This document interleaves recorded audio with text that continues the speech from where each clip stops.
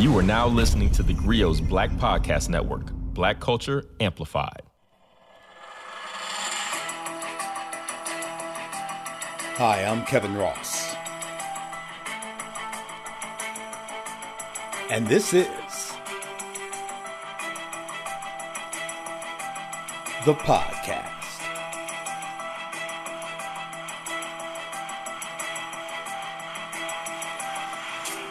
Bruh, I miss you, man. Apology accepted. Upon my arrival into this world, my family was low-key disappointed.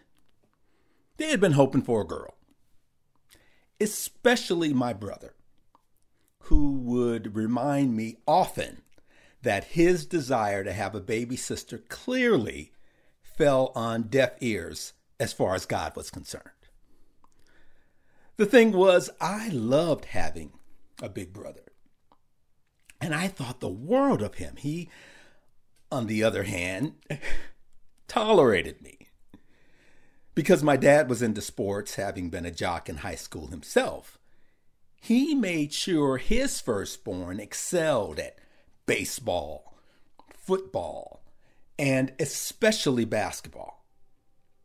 And my older sibling had an impressive build. I mean, in the 10th grade, he was a varsity playing solid 6 foot, 200-pound beast on the court.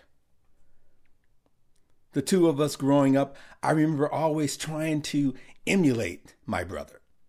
I dressed the same as he did. I listened to the music he liked. I would work really hard to no avail to be athletic like him. I knew all his classmates because I was constantly reading and reviewing his junior high and high school yearbooks. It felt like, as far as he was concerned, however, that my existence had, limited validity. Like when he went out to a party or on a date. I mean, somebody had to shape up that fro of his from the back.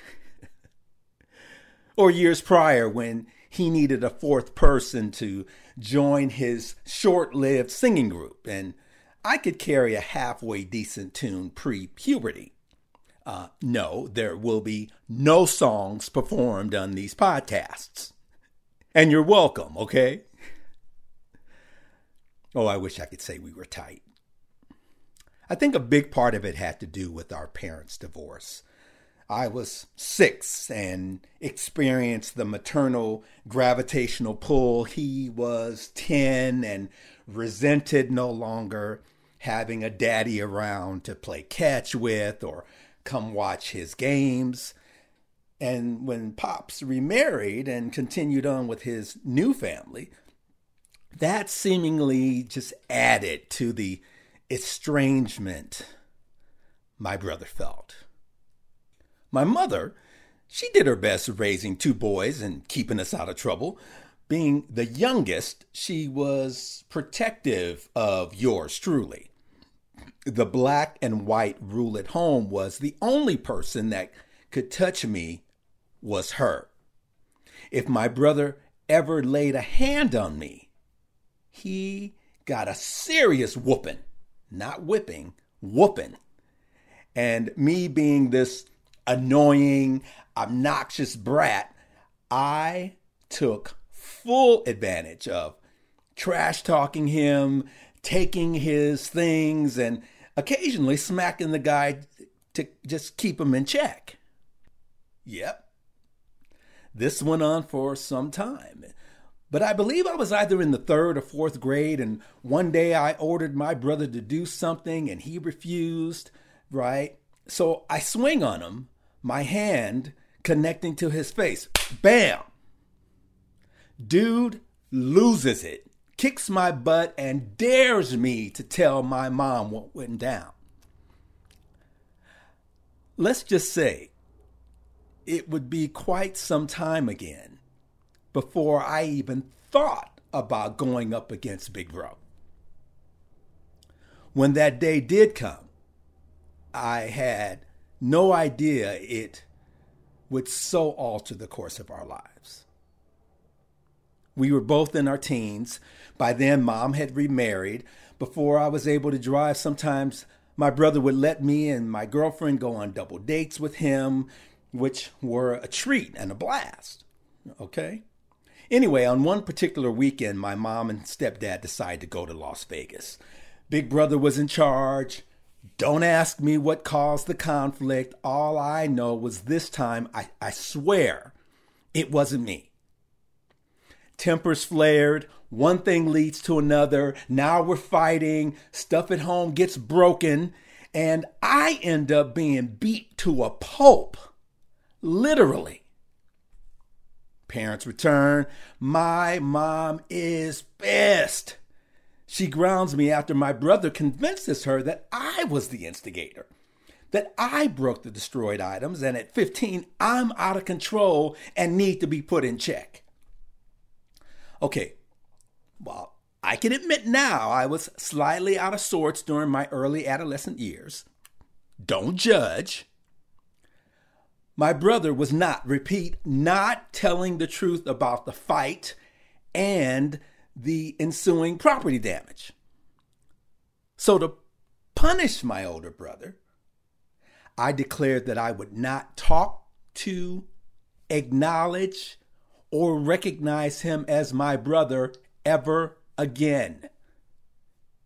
And I meant it. The way I treated him was awful. I wouldn't reply whenever he spoke to me. I would leave the room whenever he appeared. I turned down offers to go places with him. When he finally admitted that he lied to my mom and acknowledged he was the one who started the confrontation, my response was, apology unaccepted. He was dead to me.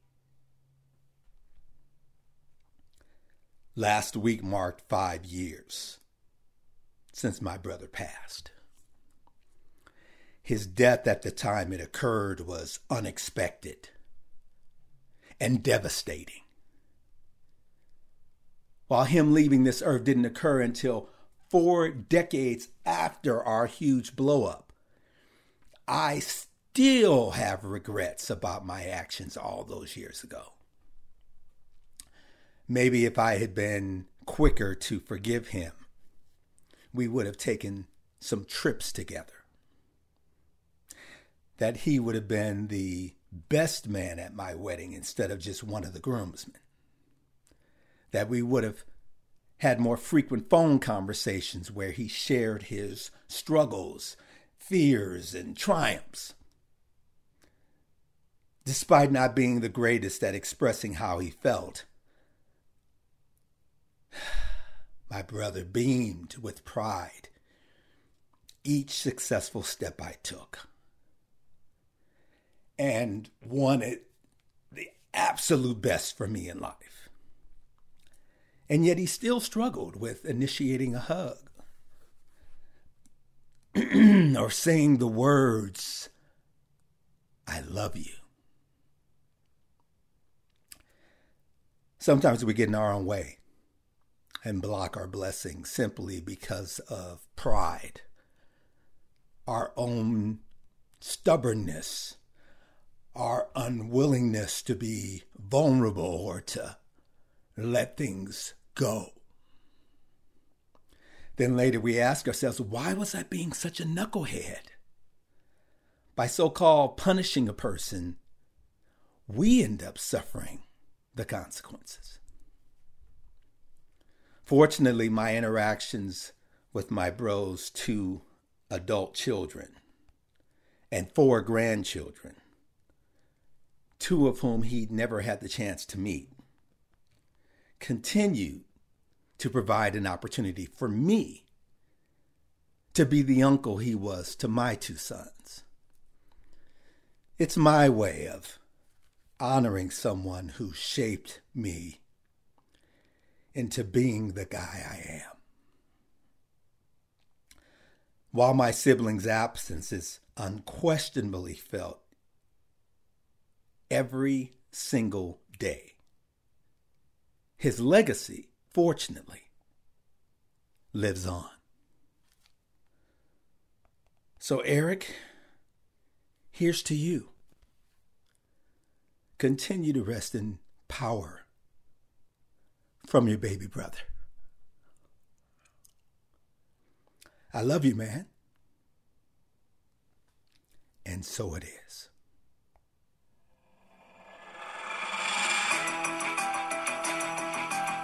I'm Kevin Ross. And this is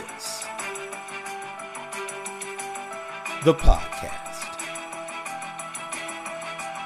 Powered by The Griot. Follow me at I Am Boss Ross on Instagram and Twitter. Thanks for listening. See you next time.